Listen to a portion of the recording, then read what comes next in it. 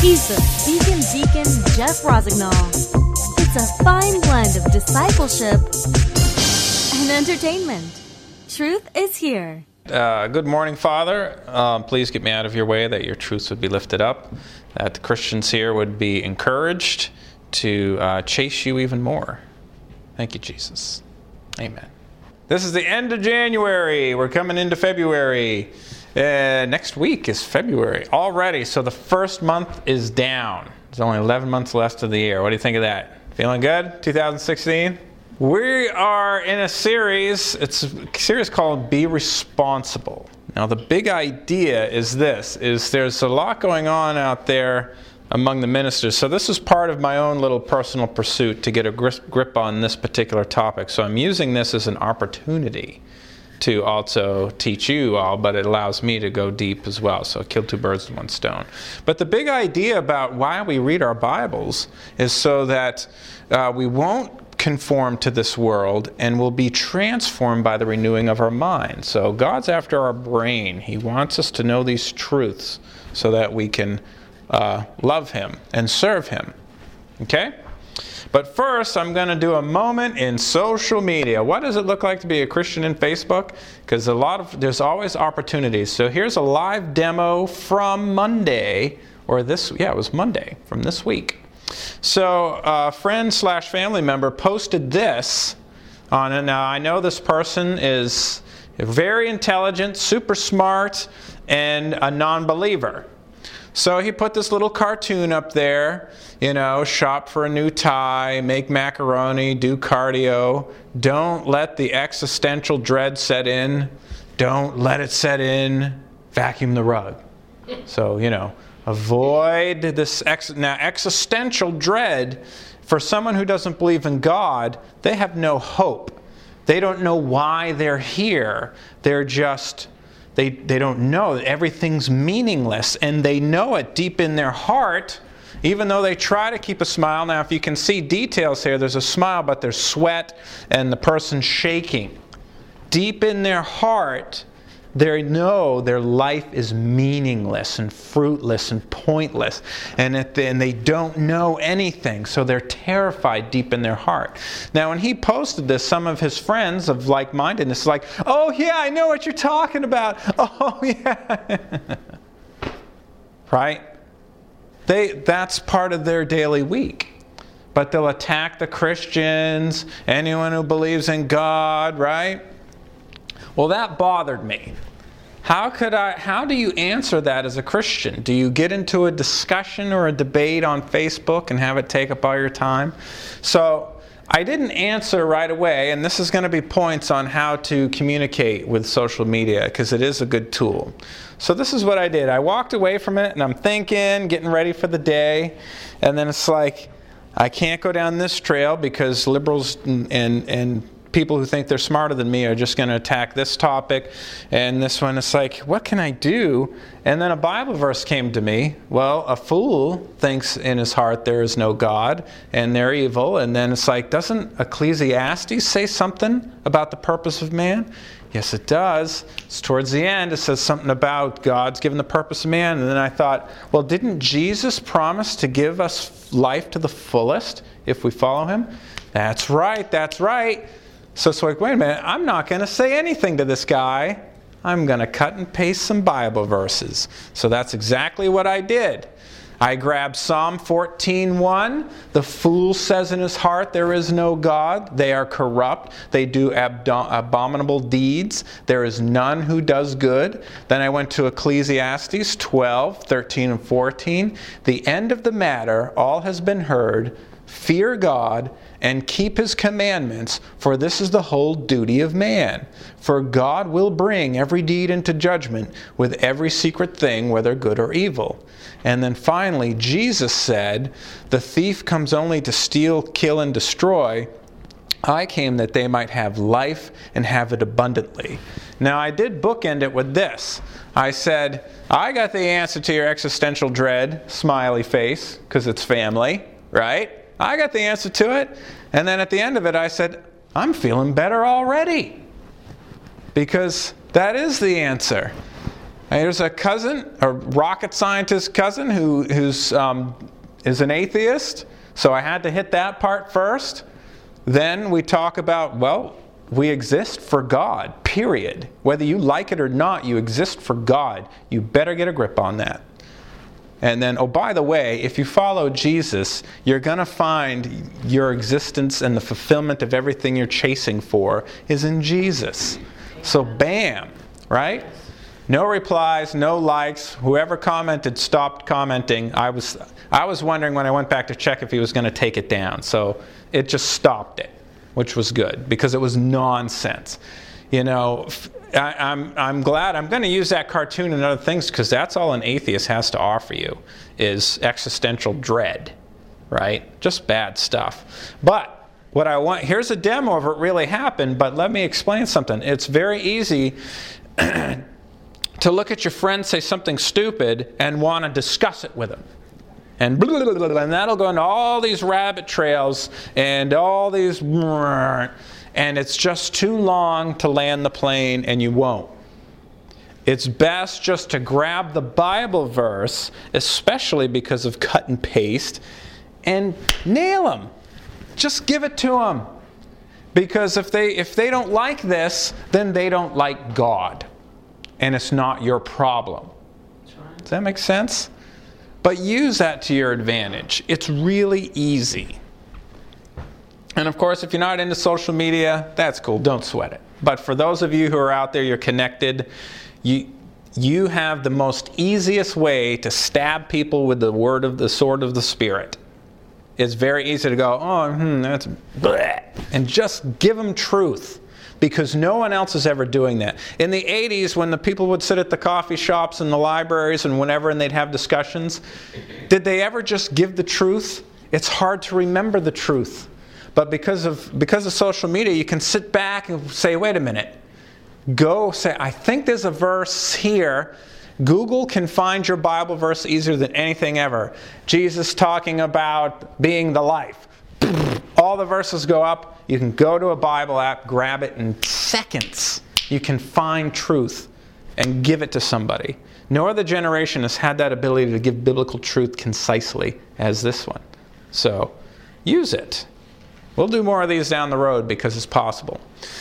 But here's what I'm hearing. See, out there in the world, John Piper, I'm going to bring him up because he's the instigator of this, I think. It all comes back to those Syrian refugees and Muslims coming into our country. How do you receive a Muslim culture? Because it's counterculture to freedom, the Sharia law, all this stuff. And when you let in Syrian refugees that are all Muslim, and 1 in 10 has no problem blowing themselves up with you. Period. They believe their Quran and the rest of their oral laws enough that they have no problem to kill you. Is it Christian to let them into the country carte blanche and just let them go do what they want? Is that loving your neighbor as yourself? That's the big debate out there. John Piper would also say a Christian should not have a gun. So if anyone comes into your house to do harm to your wife or children, a Christian should don't resist an evil person. Right? And, it'd be more godly for you to just let them come in and watch them destroy your family and steal them and then kill you. That would be godly, and you'd become a martyr and you'd give glory to God. I have a massive problem with that because I think that is anti-godly, anti-biblical, unloving, unneighborly. It's the opposite of what it means to be a Christian servant who follows Jesus, who loves Jesus. And he's just finished up a conference where he talked about that. But the issue is that I'm hearing is, I call it when people are writing their theology with a crayon. And they're using broad strokes of stupidity rather than getting down to the details. So that's what I want to do, is I want to arm you with truth so that you can logically, if a guy or if someone tries to bust into your house, you have a theological reason to send them into eternity, okay? So they don't hurt your wife or children or anything like that. But let's talk, and here's the battles that I think Christians are confused about. And notice it's always pseudo-dichotomies. I always listen for that when they're, we're going to use one today, but the justice of God in the Old Testament versus the love of Jesus in the New Testament. Well, isn't Jesus loving and God mean?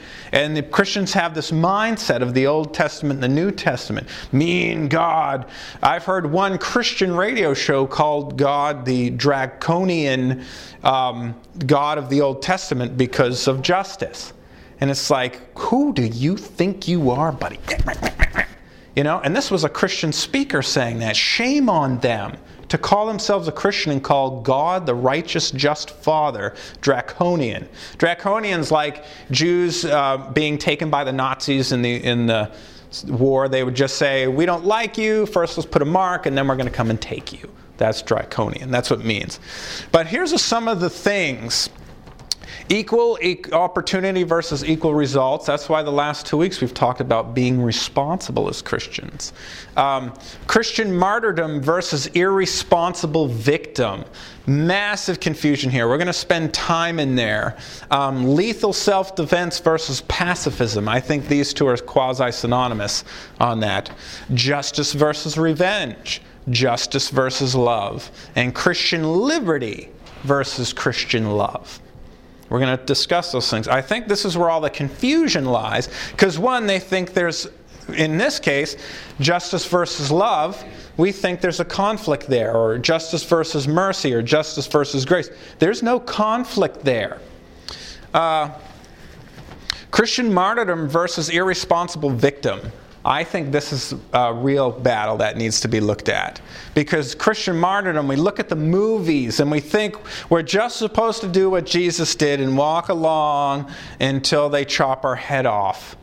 Right? Like the Thief in the Night movies. The second movie, all the Christians are sitting in the church and they'd come up with the clipboard and they'd call your name and out backs the guillotine. Just sit there and wait your turn. You're going to die. Don't worry. Don't resist. Just sit and wait because your turn's coming.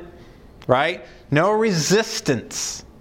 Right? And then they're going to leverage Jesus saying, don't resist an evil person. So, and I just want to say, in all that, if you think about it, imagine the sin of the founding fathers, of George Washington and Thomas Jefferson. Now, Thomas Jefferson wasn't a Christian, but he was a theist. All right? They're all going on God's principles, why there's a free country. According to the preachers nowadays, those men were in sin and should not have done what they did. They shouldn't have stood up and fought for a free country and fought tyranny, which is an equivalence of evil. They shouldn't have done that. So I have a problem here because if the big super preachers nowadays, if they're saying that resistance with a weapon is sin, then our founding fathers were sinful, and writing that Constitution was sinful. And I got huge problems with that. But before we go down there, we needed to build some... Before we talk about the issue of self-defense in a Christian, we need to look at the issues of trusting and obeying God and the Christian responsibility, because these are not in conflict. Like, let me give you a computer example. So, Windows 10... the start button stopped working. The startup menu just stopped working. So I'm Googling, why is the start menu stopped working on this? It's start, not stop. Well, there's some coding problems. So you had to get some new codes and updates and then for the programs to work. I can't teach you about self-defense unless we've got the coding, the fundamental truths down. We got to build up to this because truths lead to truths lead to truth. All right? We have to start here before we can say this. So, and this is my own exploratory preaching as well. So we're going to talk, first of all, here's one that confuses a lot of people that honestly you never hear preachers say. Justice is good.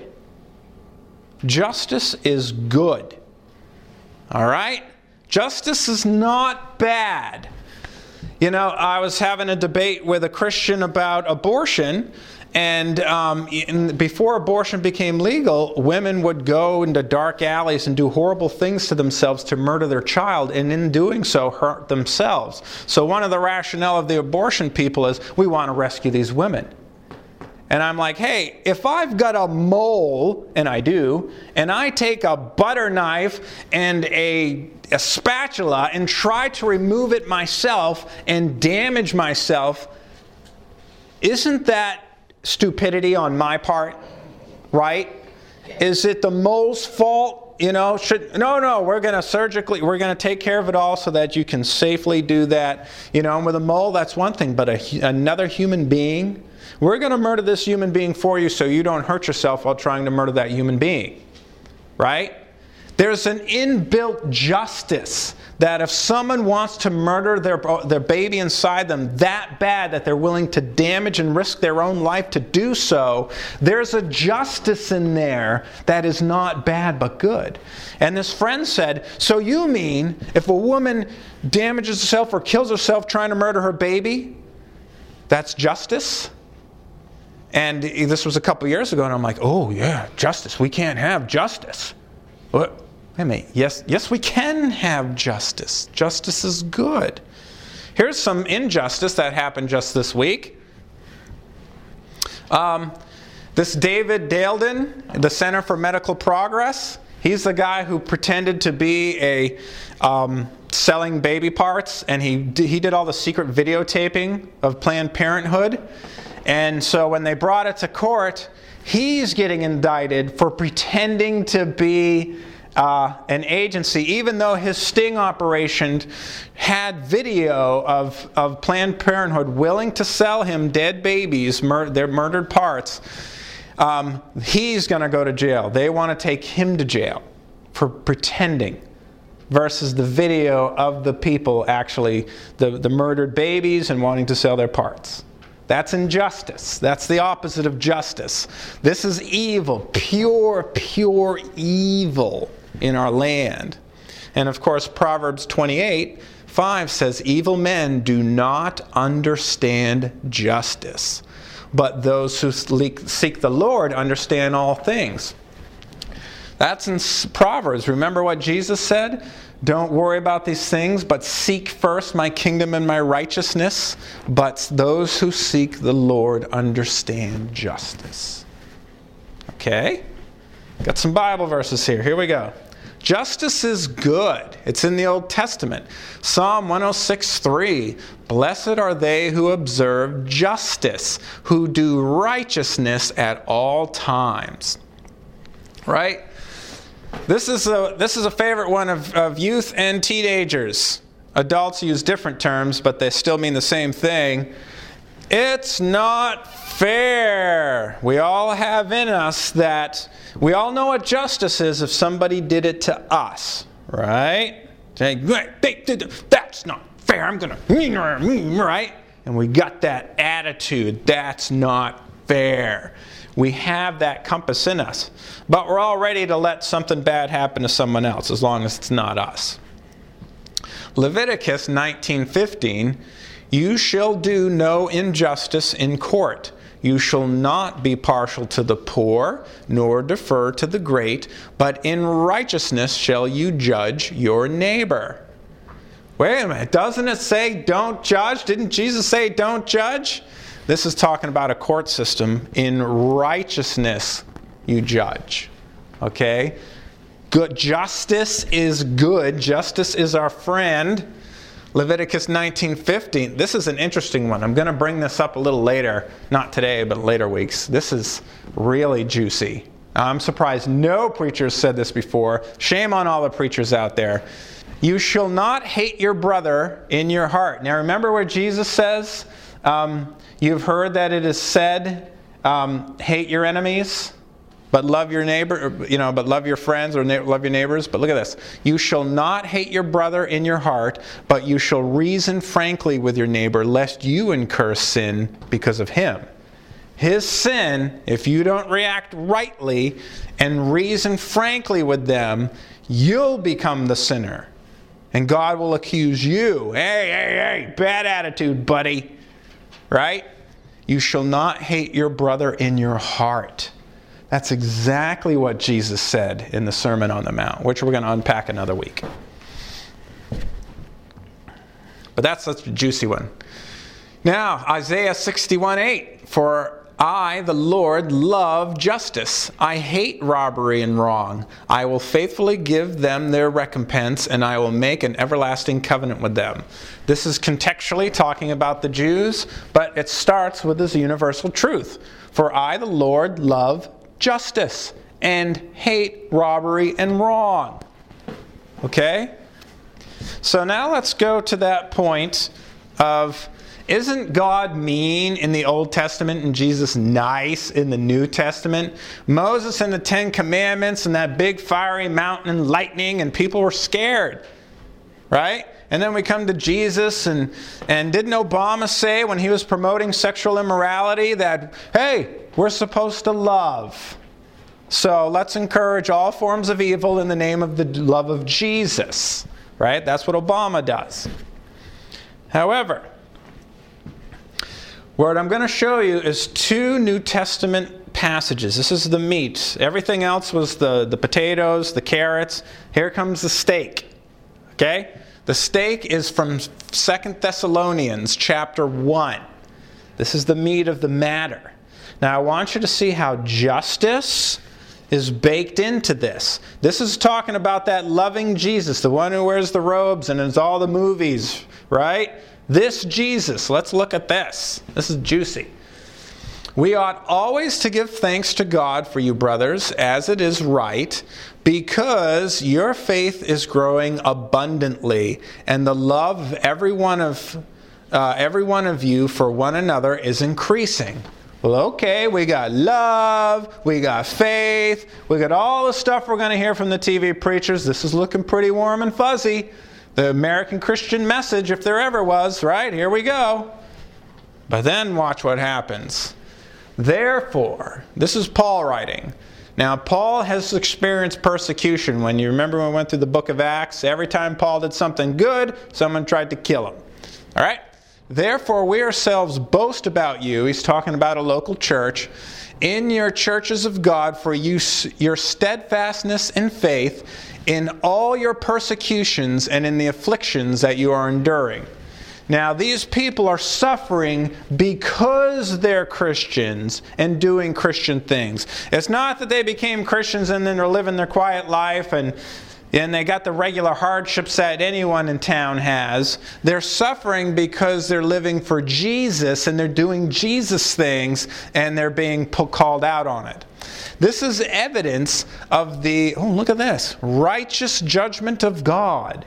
There it is, this truth baked in there, that you may be considered worthy of the kingdom of God for which you are also suffering. Okay? Some of this truth we're going to come back to when it talks about what's the difference between a Christian martyr and being a irresponsible victim. Okay? Which won't be today. Since indeed God considers it just to repay with affliction.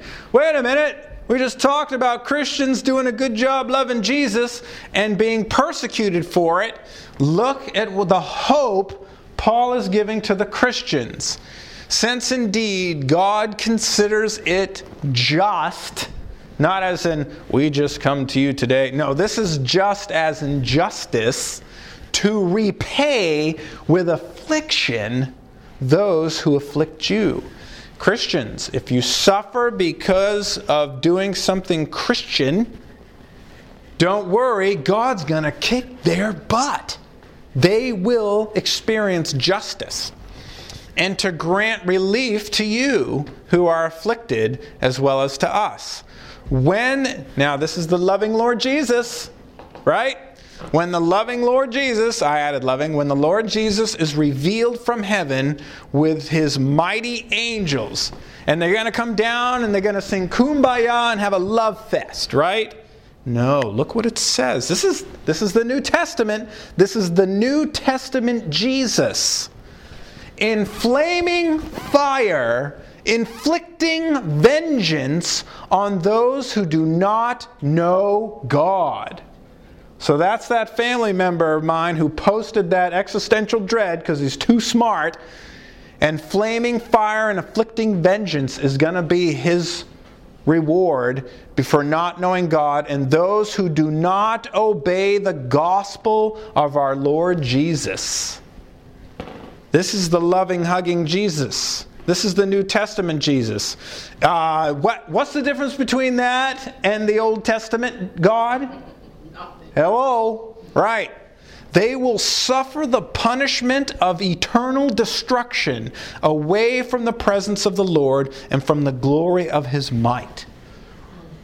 Jesus is leading the charge of justice on people who do not obey Jesus. They don't know God. And that no isn't just, oh, well, I didn't know God was there. I didn't know. No, what that means is no. Like, you know you have friends. You know your friends. You have a relationship with them. That's a relational no. And do not obey. Right? By the way, this is where freedom is. Freedom is in obeying what is right. There is no freedom in being an evil poopy head. There's only freedom in loving God. But why justice? Why is Jesus going to inflict justice? That's not nice. He should come down and say, it's all been a misunderstanding. Let's all go to the Unitarian Church together. Right? 2 Thessalonians 1:10. When He comes on that day to be glorified in His saints, and to be marveled at among all who believe. Those who believe are going to celebrate. They're like, what? Whoa! This is amazing. They're going to glorify God, and God's going to glorify Himself through His people who believe Him. And they'll marvel at Him, because our testimony to you was believed. This is Paul writing, telling them what Jesus did. To this end, we always pray for you, that our God may make you worthy of His calling and may fulfill every resolve for good. Now, good, justice, righteousness, that's synonymous. And every work of faith by His power. Look at this. Every work of faith by His power. You know how Joel Osteen says, God's got good stuff for you. You just got to have enough faith. Bring it up. Find some faith. Get the faith out of your pocket. Come on. Right? And they all say that. But faith comes from God. So how are you going to make more faith if you got to depend on God for the very faith you need? Everything's dependent on God. Every work of faith by His power. It all comes from God. Okay? We're almost done, believe it or not. Now, here's the big thing. If there's no justice, if justice is the big baddie, then there's no gospel. No one's going to heaven if there's no justice. Right? You or I can't go to heaven unless God satisfies His justice about your sin. Okay? And that's Romans 3:20. For by the works of the law, no human being will be justified in his sight, since through the law comes knowledge of sin. That's why it's always good to practice the 10 Commandment test on people. Have you ever lied? Well, yes. Have you ever stolen? Well, yes. Okay. That's pretty much the core of the law. If you broke these things, you're not going to heaven. Well, that's not very nice. That's very nice because that's righteous and good. God must and is obligated to be just and good. Okay? Romans 3:21. But now, there it is. The righteousness of God has been manifested apart from the law. Well, doesn't it mean it's opposed to the law? Nope. Although the law and the prophets bear witness to it, God's devised another way. And the law is pointing to that way. And what is that way? The righteousness of God through faith in Jesus Christ. For all who believe, for there is no distinction. This should sound familiar to a lot of you. For all have sinned and fall short of the glory of God. There's our justice. So now there's a new way to get to this justice through Jesus, right? Now, look at this.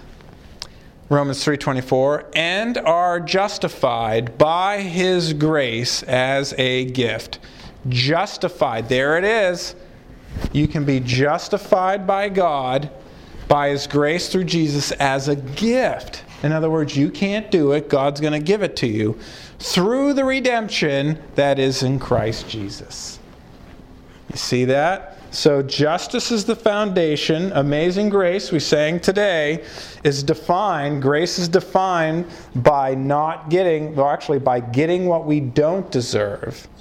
And mercy is not getting what we deserve. That make sense? Okay, 2 slides left. Hang in there. Did it change? I didn't see it change. Okay. Whom God put forward as a propitiation or satisfying sacrifice by His blood to be received by faith. This was to show God's righteousness, because in His divine forbearance He had passed over the former sins. God didn't kill, put to justice all the Jews in the Old Testament because He was waiting for the sacrifice of Christ to come. All right? In forbearance, He passed over their former sins, waiting for Jesus. And when Jesus is on that cross, God satisfies His justice by punishing Jesus because you and I stink. All right? That's how it works. Romans 3:26. And why did He do it? To show His righteousness, justice, goodness, it's all the same word, at the present time, so that He might be, there it is again, just, and the justifier of the one who has faith in Jesus. So how do I go to heaven?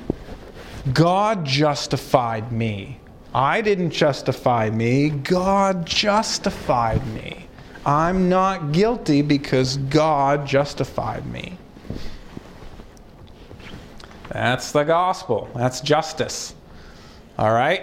Jesus died in our place as our substitute to pay for our sins so we can be justified by faith. Right? So I want you to understand that the big message is this. Justice is good. So as we start unpacking more truths coming down the weeks, you need to realize justice is good. Okay? Let's pray. Thank you, Heavenly Father, for family and friends here today to study the Word. And I pray that it would stick. Justice is good. In Jesus' name, amen. There's some food for thought. Please visit thespeakindeacon.com and get connected to the growing number of social media Christians. Thespeakindeacon.com. Truth is here.